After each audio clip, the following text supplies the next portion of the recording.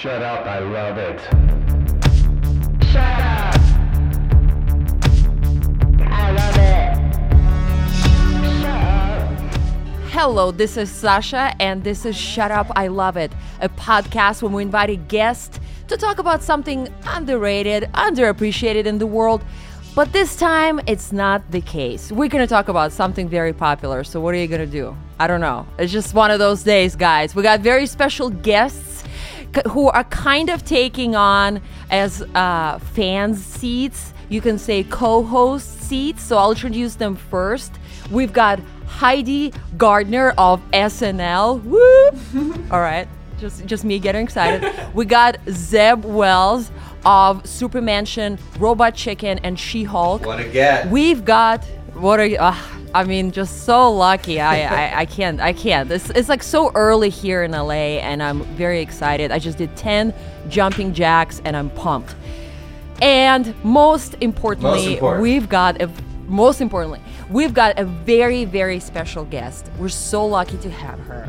I think I'm gonna get her name right, but either way, I'm gonna try my best. People don't get my name right ever. Welcome, Nikki Von Schindel of Alone Season 6. Hello. Woo! Everyone. Did I get your name right? I love it. Pretty close. It's Van Schindel, but close enough. All right, Nikki. So let's just start. We've got Zeb and Heidi who are fans of the show. So am I. You're the star here. What's going on? Where are you, first of all? I'm just staring at the black screen with the name Nikki on it on Zoom. Well, and I want to know where you at. I'm in the middle of the Rockies in the wilderness, so miracle that there's even some sort of internet connection going on. But we have like repeaters on top of mountains and made this happen. I'm doing some survival consulting and guiding for some people up here, and yeah, it's beautiful, beautiful country. Nikki, can you take us through like what the survival industry looks like? Because you've been doing this for a while now, right? And I think before the show, I don't think me or Heidi knew that was a job or what is going on out there in the woods that we don't know about. So can you just take us through what your job is, like what you were doing before Alone and now what you're doing now? Yeah, so basically I started learning about survival skills probably 20 years ago, and my mother thought I had, jumped off the deep end, had no idea what was going on. There was absolutely no jobs. To learn anything, you had to write letters to people that you thought maybe knew how to make stinging nettle rope. And then I actually got a job teaching kids. So I did that for a while, but basically up until, COVID probably, and Alone, there wasn't really an opportunity for us. We're kind of this fringe group of people that, meet at random gatherings around the country. And then, since COVID, I'm seriously in demand. I'm going to be making some good money, I think, here pretty soon, since people have realized how little we are connected to nature again. So I think I'm sitting in the hot seat right now, guys. Yeah, I think that was what was so great about this show, and I think I know it came into me and Heidi's lives at the right time when we were kind of forced to be inside for a long time, and then suddenly there's this show about people that refuse to be inside and will do anything in their power to be outside. It just seemed to come along at a really good time for a lot of people, and I think it's making a big splash, and not just as an entertainment thing, but kind of waking people up to the wilderness that's out there. Yeah, and similarly to Zeb, so Nikki, like my husband Jay and I, like we discovered Alone thanks to Zeb bringing it up as a topic for this podcast. And we were just like, what is this? Like, we don't watch reality shows. Like, we've worked on reality shows a bunch, like garbage. And like, we just like don't want to even like try. We like immediately were like, this is the best thing that happened. Like, like ever. Like when I was little, I used to love more than any other book is Jack London's books. And so to me, it was just like that, like survival in the wilderness, man against nature, a woman against nature in that case. Yeah. It's so interesting, Nikki, that I find it interesting people that had to learn things, like a niche discipline that they had to learn before YouTube or before you could just hop online and learn everything. Oh yeah, so, it's ridiculous. Yes. Totally. So, It took me like a year to learn how to start a bow drill. You know, I mean, just all by yourself.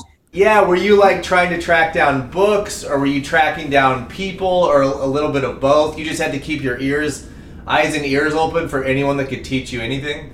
Yeah, it was absolutely like that. It was crazy. You'd like hear someone, or you'd see I saw like an ad in a local newspaper about birding one day, and I was like, oh, maybe this person knows something about, you know, nature. And, you know, I wasn't exactly grew up as a outdoors kid. So I was more of a real city-fied girl, and calling up these outdoor schools and going there and, you know, not having my wool and my camouflage or anything, and not really fitting in very well at all. And yeah, learning stuff like the bow drill, I think it took me a year.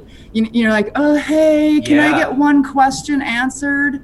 And it would take forever to get responses, and you're just sitting there, you know, sweating, trying to figure out how to do these things. So there was like deeper level perhaps than, you know, our expertise after we watched 2 YouTube videos, how humans do that. Yeah. So I think there was like a deeper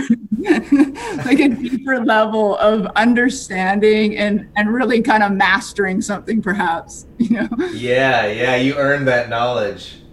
And the pull to get into this stuff, can you trace that to a movie you watched or a book you read, or was it something deeper inside? Was it something that you can't really put a finger on that just kind of drew you to this stuff?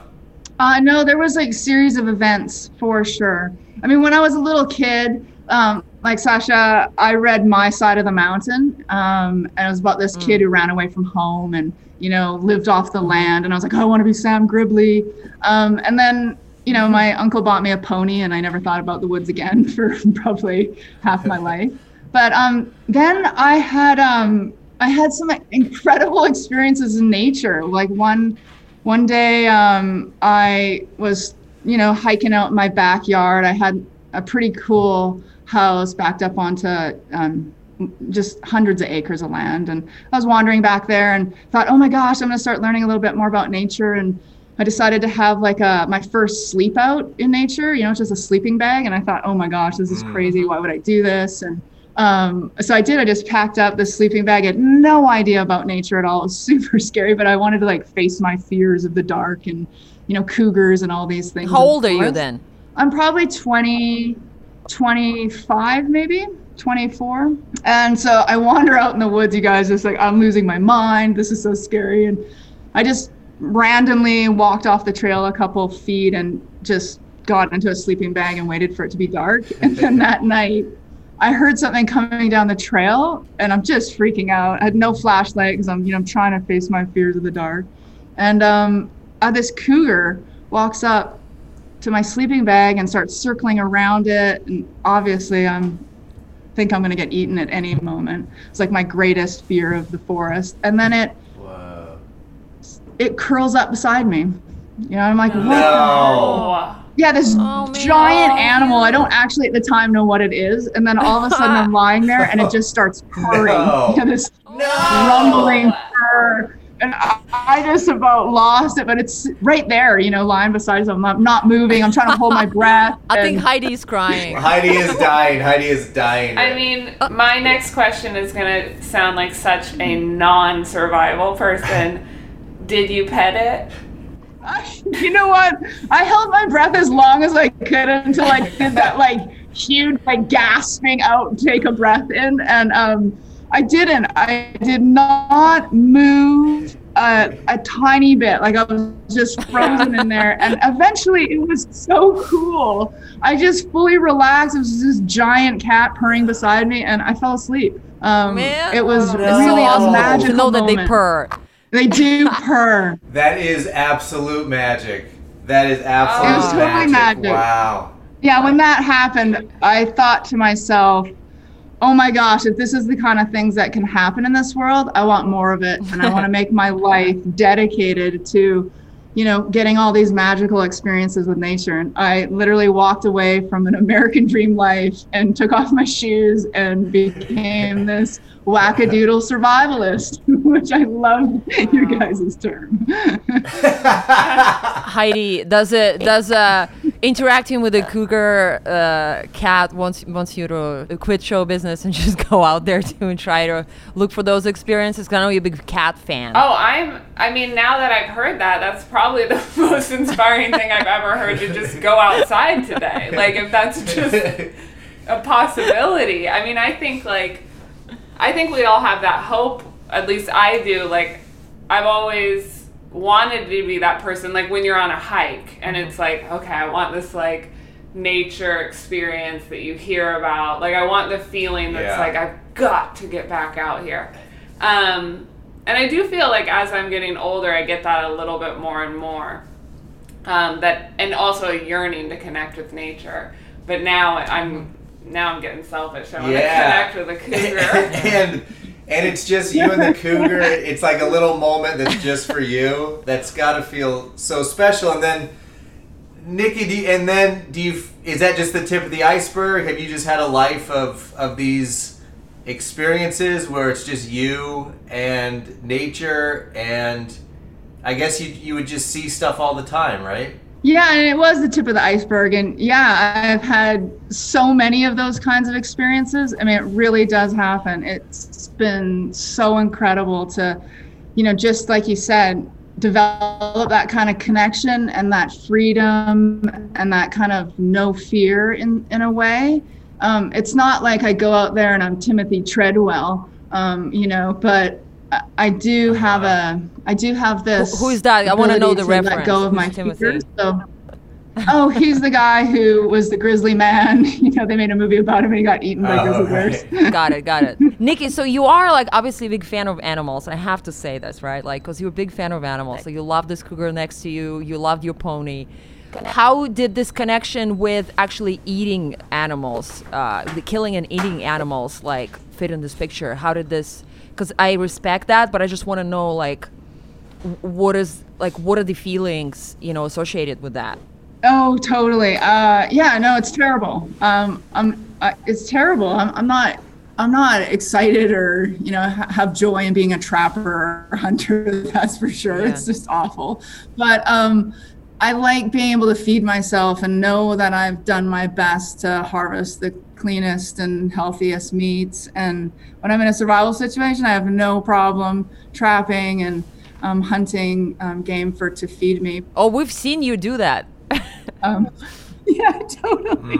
So, but I'm not a hardcore hunter, trapper, fisherman. When I live in the city, I'm a vegan. I fish to eat. It's not a hobby for me. I'm not out there enjoying myself per se. I got involved in it mostly because when I was learning primitive skills, if I want to know how to tan my own hides or, make teddy bears in the forest, I need to know how to tan. And so for me, I was like, all right, I need to go and learn how to hunt, because then I can become a better tracker. And the hunt actually is kind of this end result of all of your skills coming together in a way, and then being able to honor that animal in the best way possible. So that's kind of how I got involved in hunting and taking it to that next level.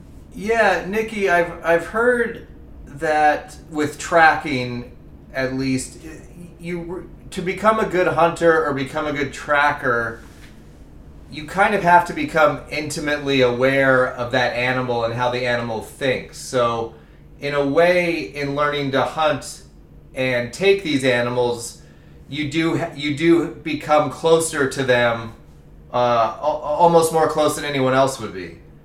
Yeah, totally. Exactly. Even just tracking down an animal to take some amazing photos. I mean, you really need to know the behavior of the animal and to be able to read the landscape and see all the signs that they've left behind that most people just walk by, when you're hiking. There's animal signs everywhere. And it's a matter of, like you said, just developing that awareness, with using your eyes, wider and seeing the landscape in a new way, I think is what people generally don't look at when they look at hunters or things like that. It is developing the inner connection to them, and as far as tracking them down and then finding them, I mean, that's kind of the goal of any tracker, right? To see a fresh track and actually then see the animal. It's a lot of sleuthing, and it's like a game. It's really fun, actually. Yeah, I can see how that could be addicting.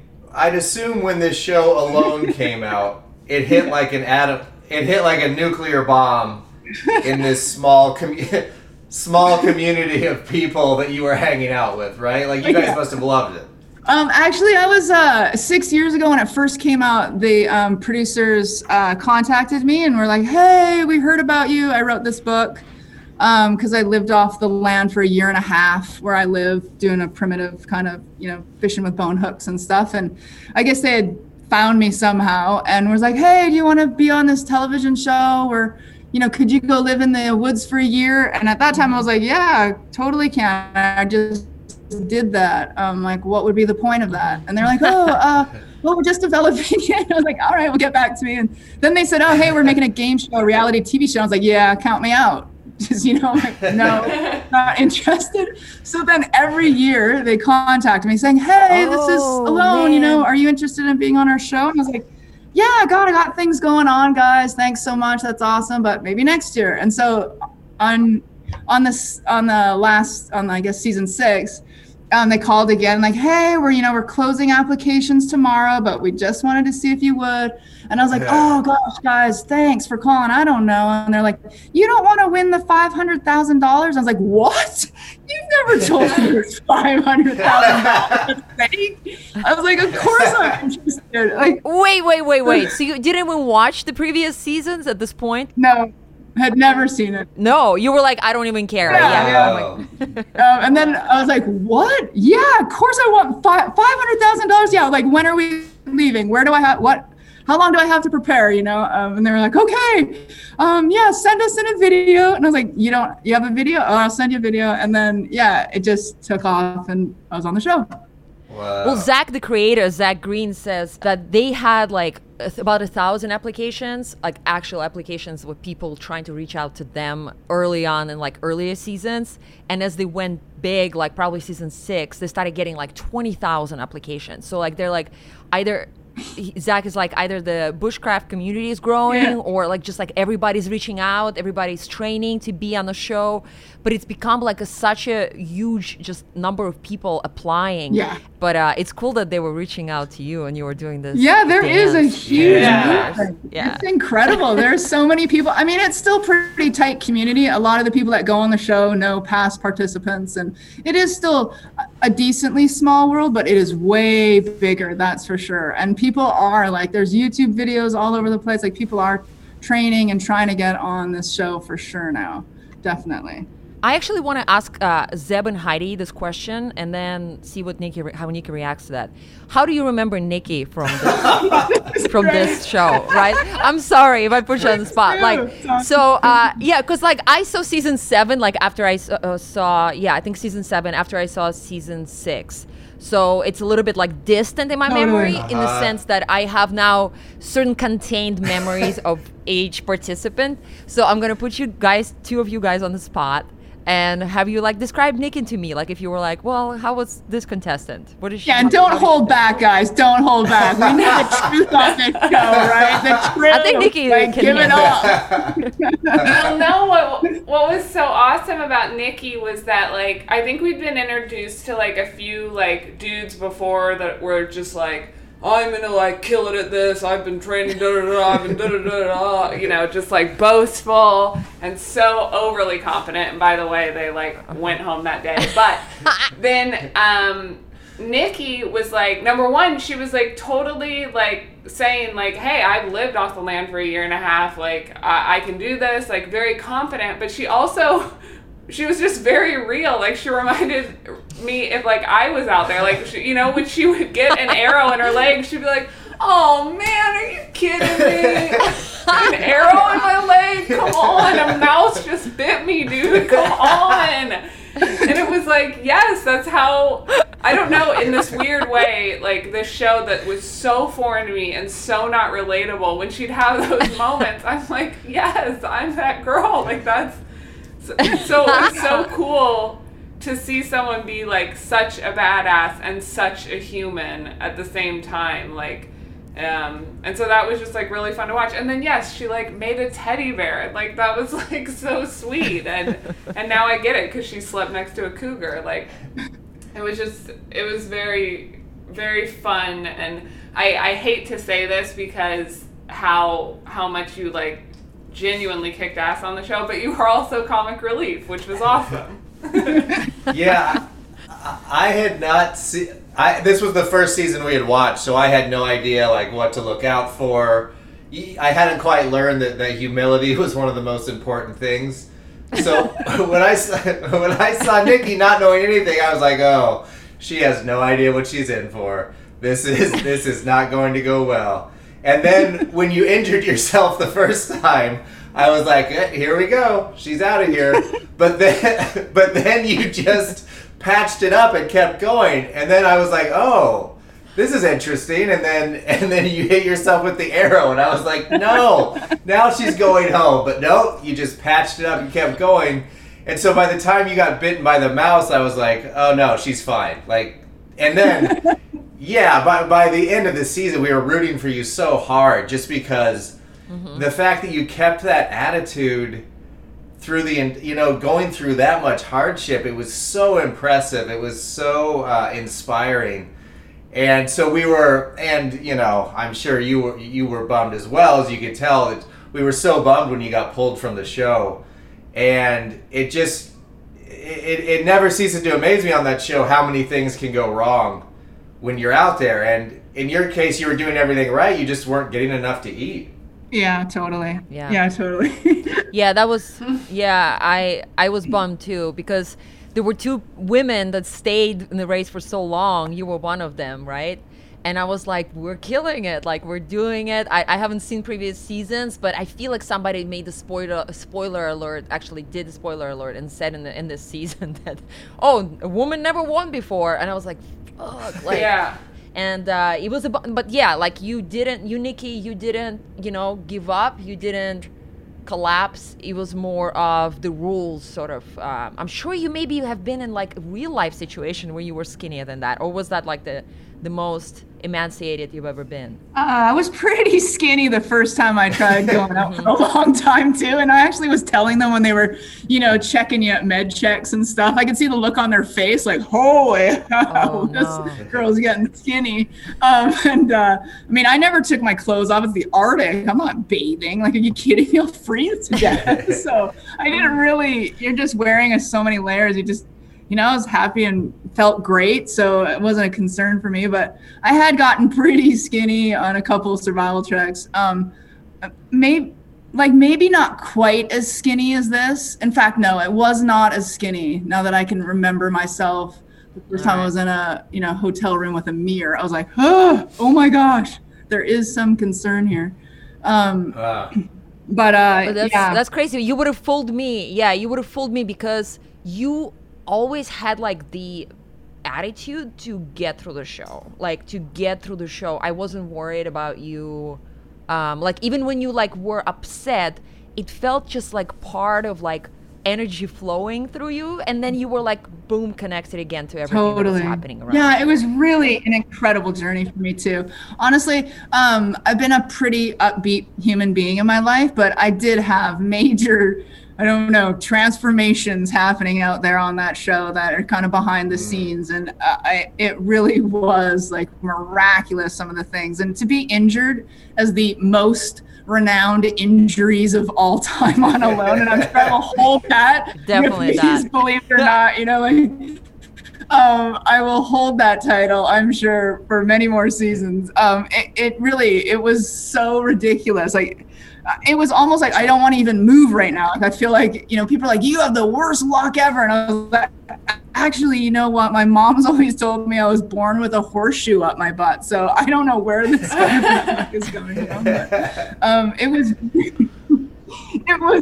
it was really amazing to have all these things happen. My shelter burns down, just everything, and to be able to come back and be like, hey, no big deal. Just keep on going. That's what survival is. And I think why people have been I don't know, just more drawn to the story that they made of my journey, because that's what life is, and that's what COVID is right now, right? Like it is about finding that joy in anything. It doesn't have to be cougars lying down beside you. It can be a bird that comes and sings beside you, or a really pretty rock you see or something. And that's how I walked every day out there. Every day was like the best day of my life. It was really Wow.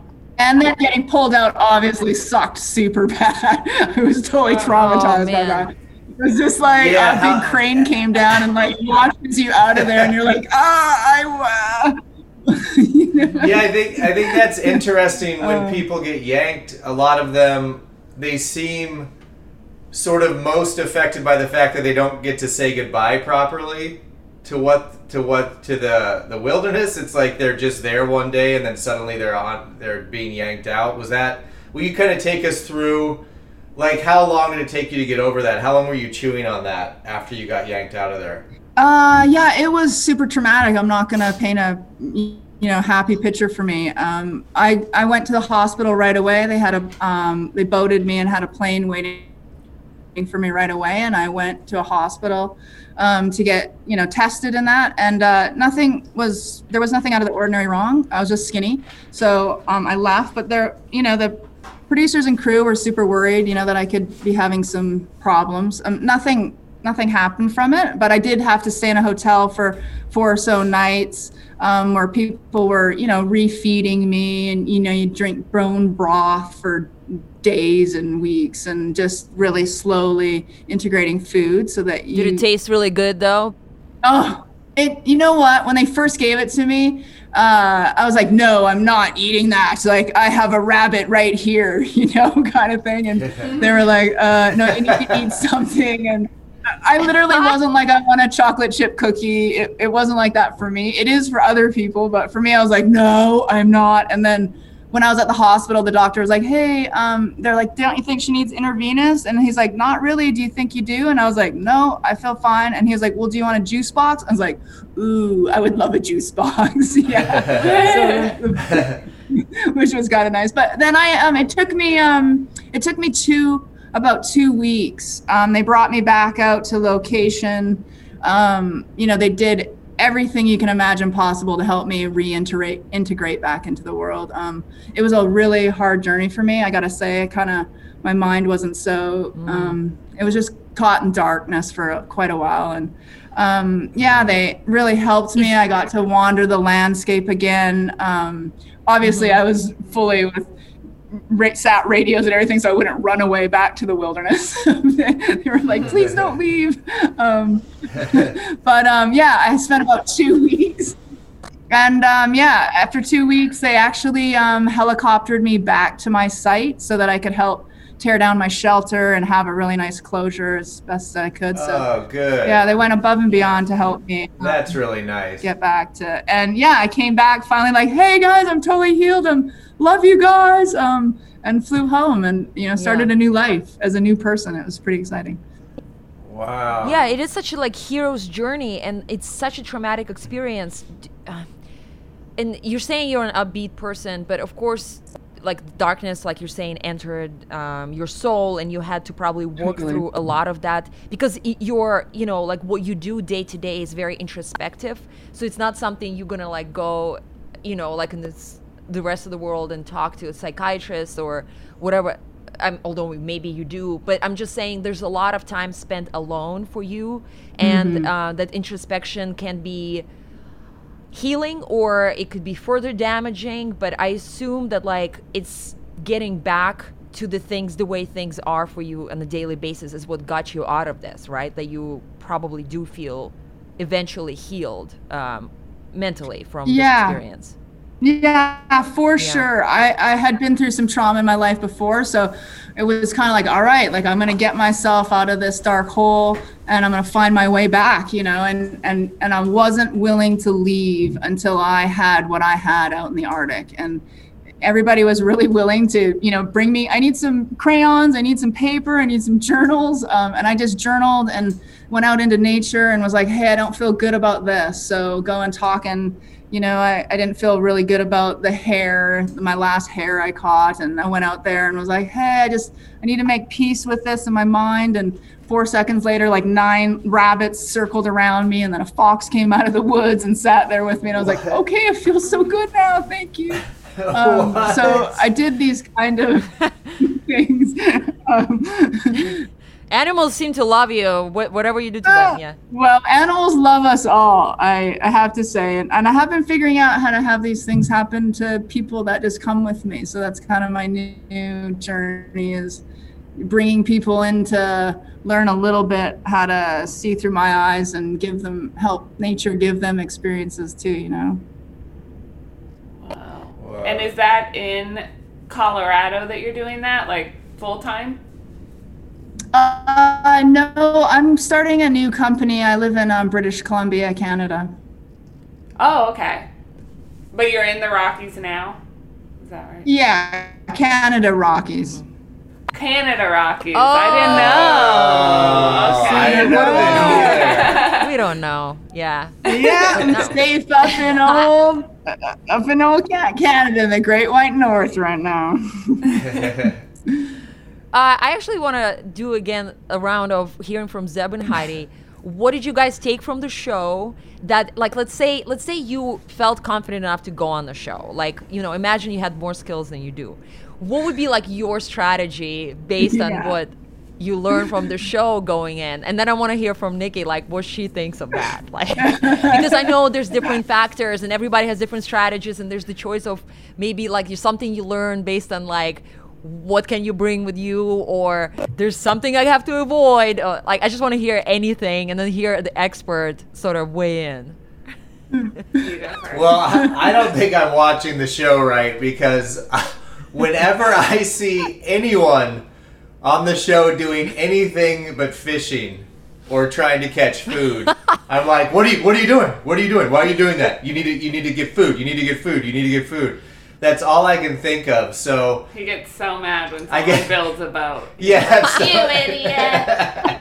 Yeah, if someone builds a boat, I'm furious. I just think it's such a waste of time. In my mind, I would get a bare minimum shelter, and then I would be fishing for like 16 hours a day.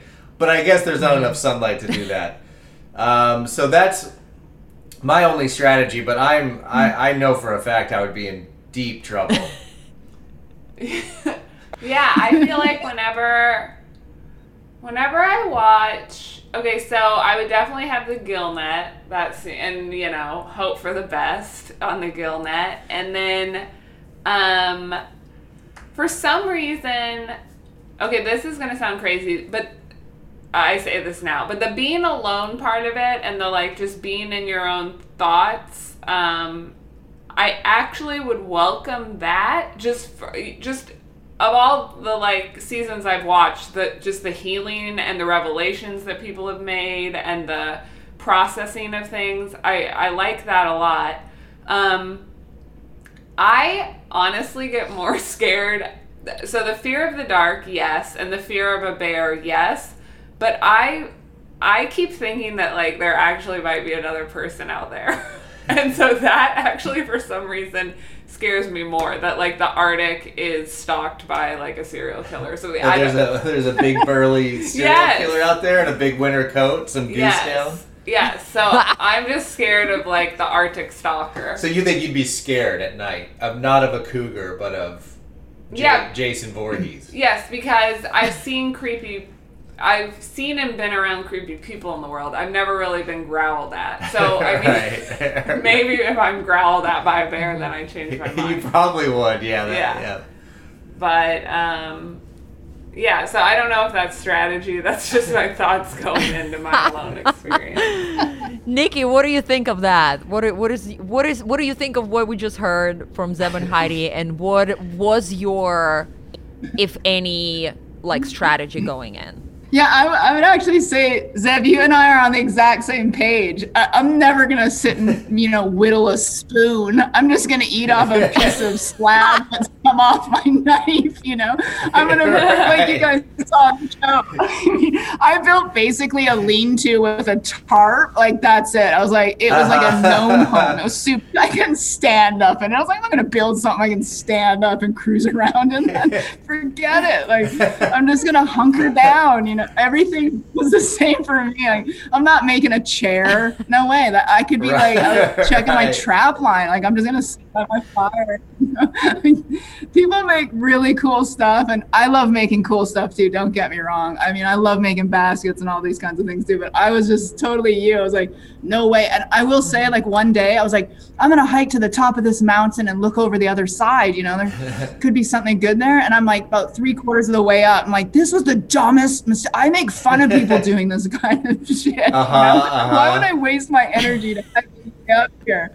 And then I got to the top and I did see another lake. So I was like, ooh, there could be fish in there because I didn't really have a fishing spot until it froze.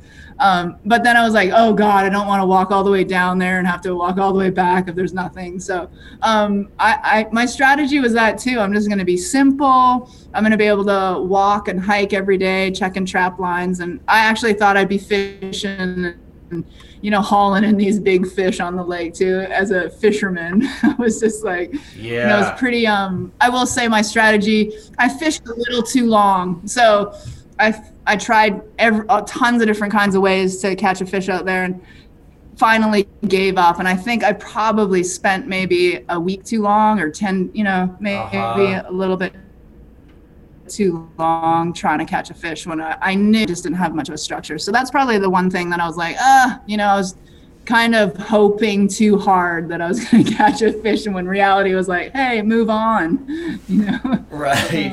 So yeah. And how much over that 50 some days, do you know how much you ate? Do you have an idea of how many hares, how many fish, and what else did you eat there?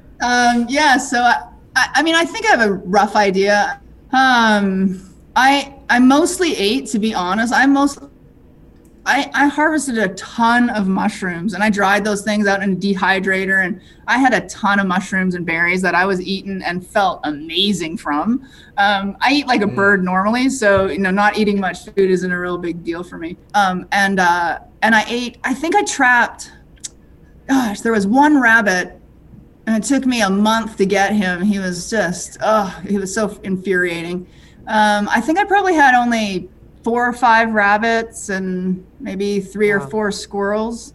I had really a small amount of food that I ended up catching. The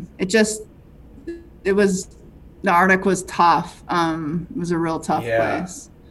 And so, it was like a miracle I lasted that long, honestly, with the amount of food that I had. I wasn't able to get out on the ice to catch a fish, which would have, just one fish for me would have been amazing, with the fat and stuff. So I was basically, I found like 5 green leaves to eat the whole time, right? I had like 3 roots I dug. Basically, that was it. It was the Arctic, I wanted to ask about that because obviously going out and surviving off the land is going to be challenging no matter where you are. But I would assume there are situations that are less challenging than the Arctic where you could go out and survive because you've done it before, right? And so can you talk about the other situations you've been in? Was it easier? Was the food more plentiful? And in those situations, is it a little easier to be out there by yourself? Well, I would actually say the Arctic is really plentiful. I mean, there was lots of hares and stuff in the Arctic. Obviously there was moose, and we've seen in the last one a muskox and stuff. I mean, there is food there. It's just, I think every landscape can give you what you need to survive and live on. It's just where you are. It's just luck of the draw sometimes. It's just you happen to be in the right spot. It's maybe you haven't hiked somewhere where there's more hair, or maybe you just didn't, see this spot. I think a lot of people think, oh, well, somebody's site's better than others. And, it's nature. Obviously, they're all different. But I honestly don't think that especially on Alone, sites matter a whole bunch. I know that for people who've been on the show and people who watch it, like, that guy has a better spot, and everybody complains about how their spot sucks. I remember right? Jordan Everybody complaining about it really hard. Yeah. Yeah, Jordan complained and he won the show, and Jordan's amazing. Yeah, I love spoilers. that guy. I love that guy. So, I just feel like nature's going to provide. I really believe that. You guys stay in touch? I was gonna ask. I was told that you guys stay in touch and you're best friends, seriously, with the rest of contestants. And I was just gonna ask, is that the case? How much did you know about them? And did you guys just like meet on the like a helicopter quickly and then like never heard from each other until the end, and then it became like Instagram friends? Like, how's your relationship with the other contestants? Yeah, it's awesome. So when we get to hang out for about 2 weeks before, meeting each other, and, you're getting assessed and everything or whatever. And so you meet them there, and then you're doing your own assessment, like, okay, this guy, this girl or whatever. And right away I was like, oh, Jordan, number one, like, oh my gosh, the guy lived in Siberia, and he's got the most amazing I'm from Siberia. Yeah, attitude. I would die in 2 hours. He had just a great attitude. Just loved him. The survival attitude he had was just brilliant. So, and I think after the show, when I was there, honestly, I was like a hermit going into Alone. People irritated me. I'm not saying I wasn't a nice person, but I certainly wasn't there to make friends with people who were going to go in a competition for $500,000. No, I'm in my tent studying, or I'm in the woods learning something. So I really wasn't. I would say if you asked anybody, they were like, I don't really know Nikki. She kind of stuck to herself and, yelled at us when we stayed up too late, talking and yakking. And so, but then since the show, I was like, we'd be calling each other, being like, hey, how are you? This is Nikki. And they're like silent on the end of the phone, like, oh, hey. I was like, yeah, I had like some like amazing changes. Like, I love people. How are you doing? Like, I really care about you now. So it was really fun to kind of be this incredibly different human being. And yeah, we do keep in touch. We have like secret Facebook pages where it's just Aloners. Nice. So we can help each other and in our the coming back to the world and your health. We have a lot of issues. I'm not going to lie. We have a lot of issues, and it takes a lot to get healthy again. And so we're all there supporting each other. It's really, really beautiful. So yeah, that's crazy. Do you think you're still carrying some kind of scars from the show? And would you do the show again if you knew the outcome? Yeah, we all have PTSD. Yeah, there's no doubt every Aloner has PTSD in some way. Wow. And I joke about it, but it is serious. I mean, we've gone through a life-changing experience, and that's what makes this show, I think, so powerful for fans and people who watch it, is because it is the most authentic show, I think, on television.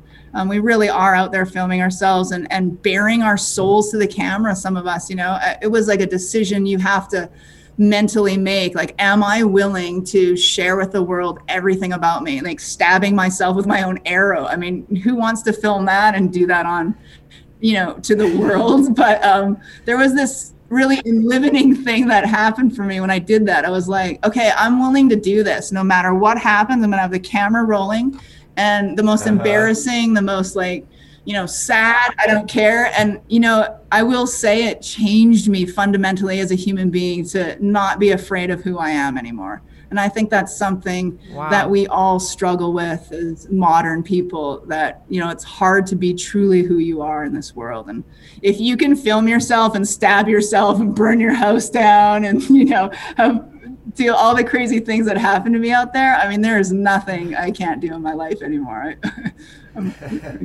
Yeah. So it's pretty incredible experience that we're allowed to have on this show. That's for sure. I'm super grateful for Alone and the people who run it. They really do care about us.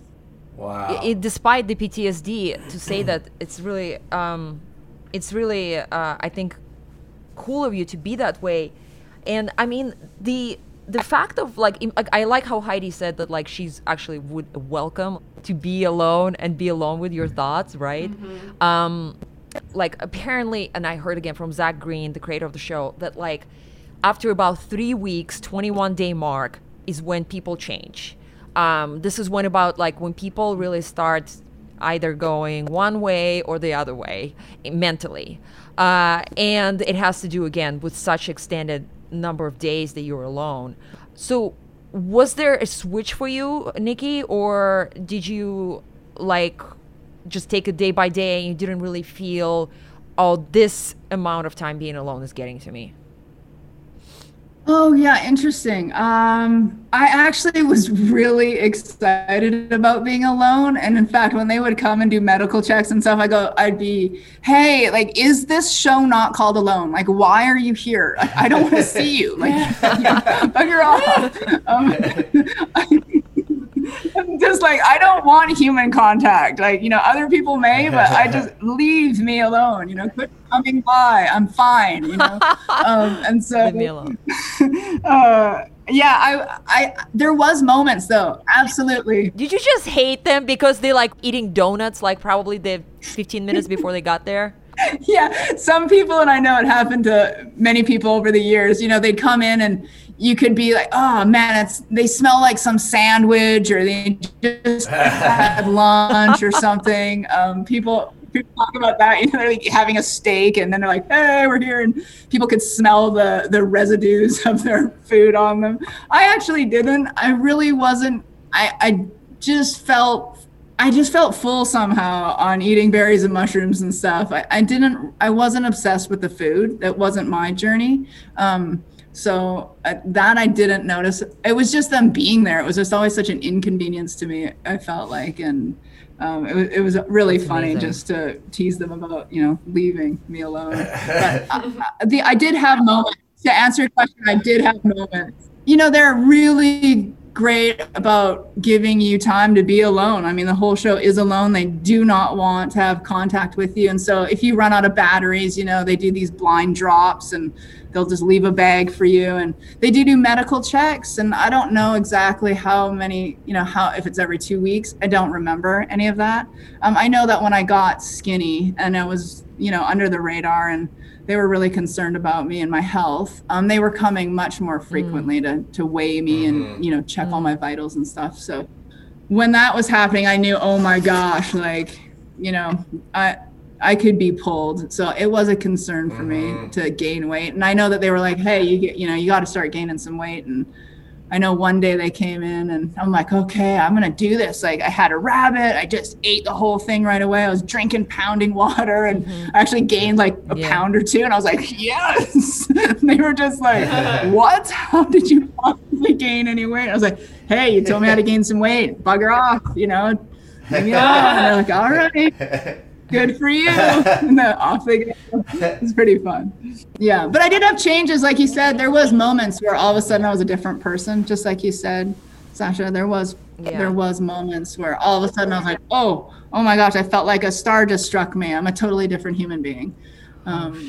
There was those moments that happened that I knew something was different. Whoa. And that's when you started making those rabbits and making those little puppy theater. I always have a teddy bear, and that's nothing new. I was gonna actually again go to Zeb and Heidi real quick and ask them, because I know it's a big choice that the survivalists have to make, and I want to hear what is their take on that. So guys, shelter, food, or water, what is the priority the moment you get there? And what do you need to take care of? I think I already know what Zeb's going to say, but I still want to hear from you. Because I feel like that is something Zach Green talked about. There's a big... and Nikki, correct me if I'm wrong once we get to you. But apparently it is a thing of food, shelter, or water. What are you going to attack first? What is going to be the priority to you? I think for me, it's shelter, just to knock it out. That seems daunting. So... at least a base, and then to know I can work on it from there, but that I'll be slightly enclosed that first night. Yeah. And then I'd probably go water and then food.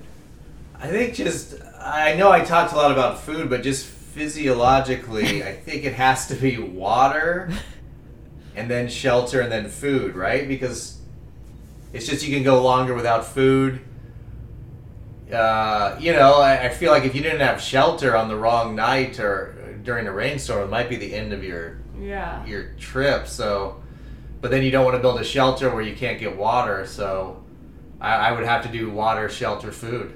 Okay, Nikki, Okay. what are you? Is that a real thing It that I is. just asked that I heard from Zach? Okay, and totally tell me what do is. you think and what? Totally. We call it the sacred order of survival. I mean, it really is a thing. And actually, people on Alone, they've documented this thing called drop shock, where people forget these initial things you should do and just don't know what to do because they're like, oh, now I just don't even know what to do. And they forget about this sacred order of survival. And so, I've kind of adapted my own sacred order of survival. I definitely, obviously breathing is pretty high up there, but actually taking a real deep breath will actually solve all your problems, initially. So mine is like actually breathing, taking some deep breaths so you're not panicked.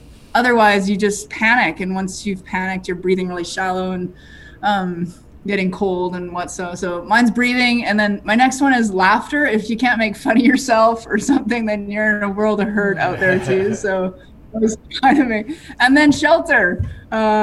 Shelter's the next thing because you can actually, if you get hypothermia, you can last longer being thirsty than you can, getting hypothermia or being cold or being too hot or being in the sun.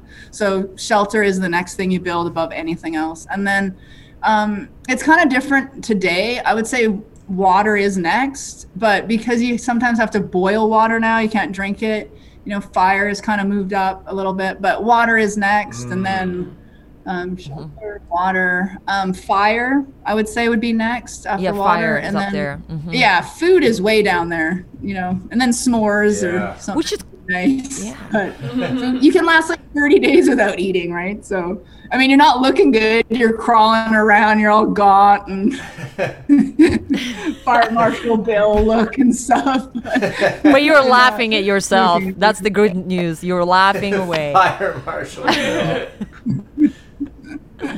So I mean that's what I heard Zach Green, and he said the same thing of like to him, like if he were to survive, be the survival situation, he would choose shelter above all, because if you're not ready for that first night, you're screwed. And I didn't want to talk in this episode of, like, bad or anything about any of the contestants, but it is a thing of like one person in season 7, I believe, that like took just a long time to build his shelter, and I was just very worried for him, and I like knew he wasn't gonna probably go far because the shelter just kept being like on the bottom of his priorities for whatever reason, and that seemed like a poor choice in the Arctic. Yeah. Oh, totally. It was cold. I remember the first night, they give you a tarp, right? It's something that you're allowed to have. And I really hadn't camped with tarps that much, right? It's mostly just brush or whatever. And I remember like pulling it out going, wow, this thing is huge. And I made the worst tarp shelter ever. I'm so glad it was so embarrassing. I was like, oh my gosh, if the survival expert shows up to see how I'm doing in like 5 days, he's gonna look at this thing like, wow, we picked her. It was the worst. And it snowed right away. And the thing just caved in, and it was about 6 inches tall. It was so funny. I was like, wow, that is so embarrassing. I better, make something a little bit better than that. It's pretty funny. I have like, as we're wrapping up, I just had like one final question that I wanted to hear if Zeb and Heidi have any questions. But to me, okay, so this is just because I'm like kind of a, I do like competitive dog sports and like whatever. I'm a competitive person. So to me, it's part of the fun of living.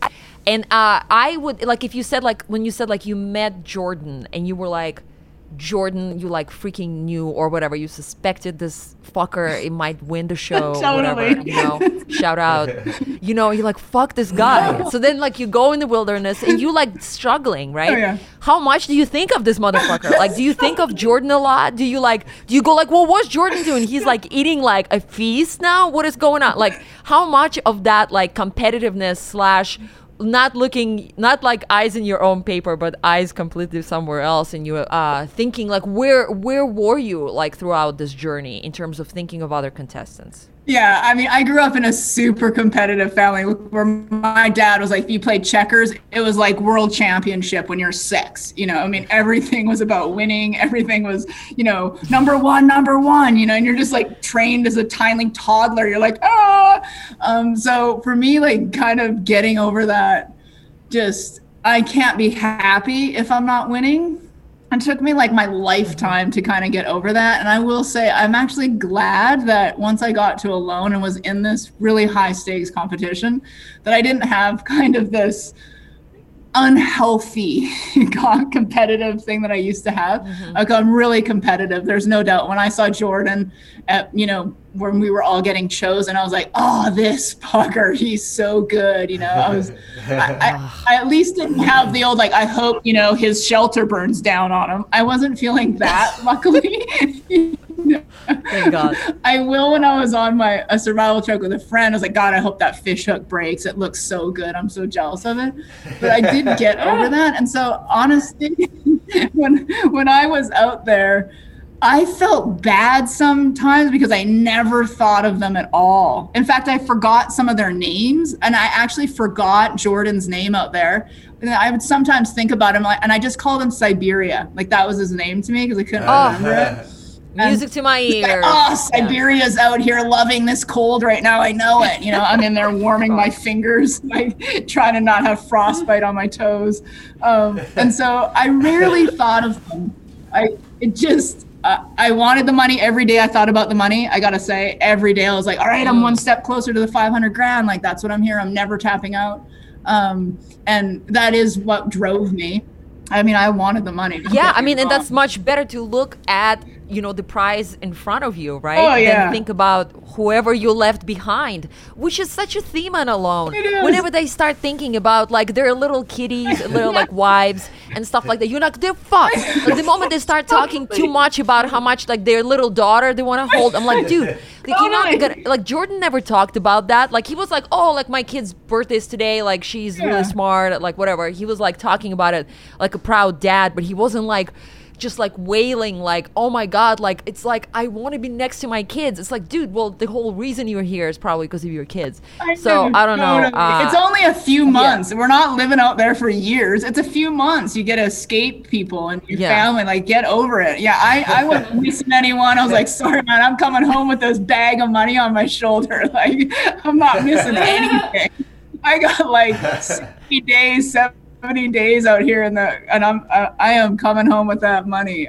So yeah, I never missed anything. I wasn't like, oh, I really want a pizza. I mean, there's no way I was going to torture myself like that. There's a lot of that though from other people. Yeah, and people have different journeys, you know. It's who you are in the moment you're out there and what life lessons nature's gonna throw at you, and it is different for everybody. And I think for me, I'd already kind of experienced a very long period of time in the woods without anything, and literally I didn't have a radio at that point. I'm just dead, you know, nobody's coming to get me. Like I'm just eaten by something or dead or so yeah, you literally would have to stuff a branch in your arm if you cut it off and, you know, row yourself home or whatever you're gonna do. So I think my mind had already learned those lessons of things that happen to you out there, and so it just didn't dwell on things that are unimportant. You know, I've already experienced those. Yeah. So I think I had a little head start on some of those classic Alone lessons that we see on the show. Mm-hmm. Well, that's cool. So, okay, since just the last thing I said, if you thought Roland Welker went against Jordan, who would win? And again, I know like the only reason I'm comparing them, not because maybe they're the best, but because they feel like they fall in a similar category of preparedness. And good question. Oh, putting me on the spot. I would say I would win. I want to get the dirt. Yeah, I like that answer. But only if there was two contestants. I would like to see them in the desert, in a landscape that they were not familiar with. And then I think it'd be like an equal battle in a way, and something new where it wasn't where you had to come up with absolutely new ideas. You know, when you're used to an area, you have a little bit of an advantage because you're used to the weather and you're used to the terrain and the animals and stuff. But if I'd like to see people being put out into landscapes that they just have no idea. It's so much fun not having a clue what it looks like, you know, and you're just Yeah, and like Zach said, like the reason they won't put people in like a hot place, and I don't know if desert falls into that category, in specifically what he was saying, that there's just so many chances of an insect, certain like mosquito, like certain bite that would like give him only like seconds to live, and there's like not enough time for the helicopter to come and save them. Yeah, definitely. I can't imagine it's going to be in some tropical, or there's no way. I mean, it's dangerous enough. Yeah. Like there's way too many things and things that can bite you. And so I think it'll be in a cold climate. And I like the idea of cold climates. It's pretty hardcore. Zeb and Heidi, anything you want to ask Nikki or any final thoughts? I have a question. So we live in the city. I mean, I've usually grown up in the city, but I don't, like I said earlier, like as I get older, I do feel like I'm yearning to connect with nature more. And do you recommend anything for, even someone that's like in New York City every day, like things that I could do just to get me more in touch with that part of myself and get more connected? Yeah, absolutely. I think we have this idea that in order to connect with nature, we have to go to the wilderness, you know, or go to some extreme length. Like it's all extreme, you know, if I'm not way out in the middle of nowhere, I can't actually connect with nature. And honestly, it's right out that door. And I've been to New York. I love New York. And you have green spaces. I mean, you have places that you can go. And I would try to pick something that you're interested in. Like for me, the first thing that I started learning was about plants. Not that I thought I was interested in plants, but I just started having some cool experiences with trees and plants. And there's like this incredible world of food, wild food and medicines that are just, you know, grown in the cracks of the cement, really. And, get yourself a field guide and, start being this like nerd a little bit about learning about a couple plants around, and you'll be surprised like the road that it can lead you down to being more connected. So if you're into birds, pick up a field guide or pick up, one of my kind of heroes is John Young. He talks about learning about understanding bird language, and you can literally know what birds are saying out your window. They are talking, and you can know what's going on. You'll know when that coyote is walking down the street. You'll know when a hawk is, in the sky from what the birds are saying. So pick something of nature that you're drawn to, whether it's animals or and just start simple, just start locally. You don't need to go to the wilderness to have cougars sleeping by you. I've been in the city, and my very first nature experience was in the city in my mom's apartment, downtown Vancouver.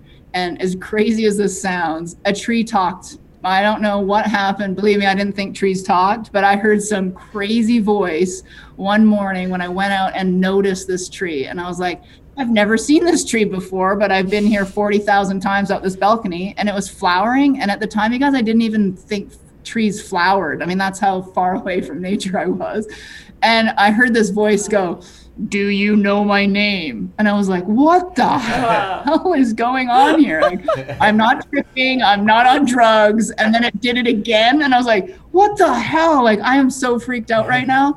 And then I just was like, no, I don't. And I felt so embarrassed in this moment that I'd seen this tree probably 80,000 times. And I didn't even notice it, let alone knew its name. And I ran up and got a field guide from a local bookstore. I came back. And it was the mountain ash, and you could eat the berries, and you could rub them on your scalp for lice, and you can make jam out of them. And it was this really magical tree, and blah blah blah. And it started me on this life that I'm living now. So it is everywhere. New York, it doesn't matter. There is something where you can get started to reconnect yourself to. Awesome. Wow. Thank Cool. you. Do domesticating animals have that nature in them, would you say, Nikki? Like dogs and cats? Oh, definitely. Absolutely. You can connect to your pets. and let them lead you through the park. You know, everybody walks with their dogs and tells them where to go. You know, start walking where your dog or cat goes, and they'll take you on awesome adventures in the forest, you know. I just want to say thank you. Thank you for talking to us today, and thanks for your openness on the show. I really do think that show and seeing all of you go through that stuff has been like some sort of medicine for people during the quarantine. So really do appreciate it. And I guess just my one question would be, what are you doing up in Canada? Like, what kind of services are you offering? What kind of classes are you doing? Yeah, I'm on Facebook and social media and stuff, but I'm actually in the process of starting a new company. I used to do tours where I lived and, you know, showed people wild foods and make picnics and sticks for people, but I'm actually gonna start a business that's more on the lines of I want to for their own type of journey that is obviously not alone suffering, but I want to help people reconnect with nature in these kind of magical ways and face their fears of whatever it is in their life. And I think there's going to be a really powerful new kind of travel company that I'm designing right now based on what people are yearning for right now in their life.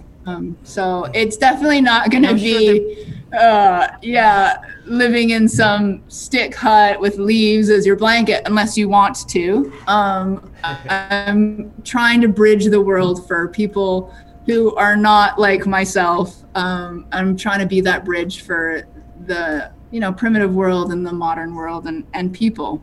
I just feel like there's not much of a bridge for people who are living in the city or disconnected more than other people. And so I want to try to be that bridge for people. Wow, cool. Well, I think you are. So keep tuned. Yeah, I'll keep checking. Yeah. Awesome. All right. Well, Nikki, thank you so much for coming on to this podcast. What a freaking treat, man. You reached out, and it's just hearing from you elevated, I think, me on so many levels. So I really appreciate that. Thank you guys so much. And, you know, thank you guys for your podcast. I absolutely loved your last Alone podcast. It was so funny. I was in... Yeah, thanks guys so much. It was so much fun. All right. Well, thank you, Zeb and Heidi, also for coming on. What a treat. Good to see you guys. Good to see you too. Follow us on Twitter and Instagram at ShutUpILoveIt1. Thank you, Elizabeth Salute, for the artwork. Thank you, Bry Walker, for the amazing theme music.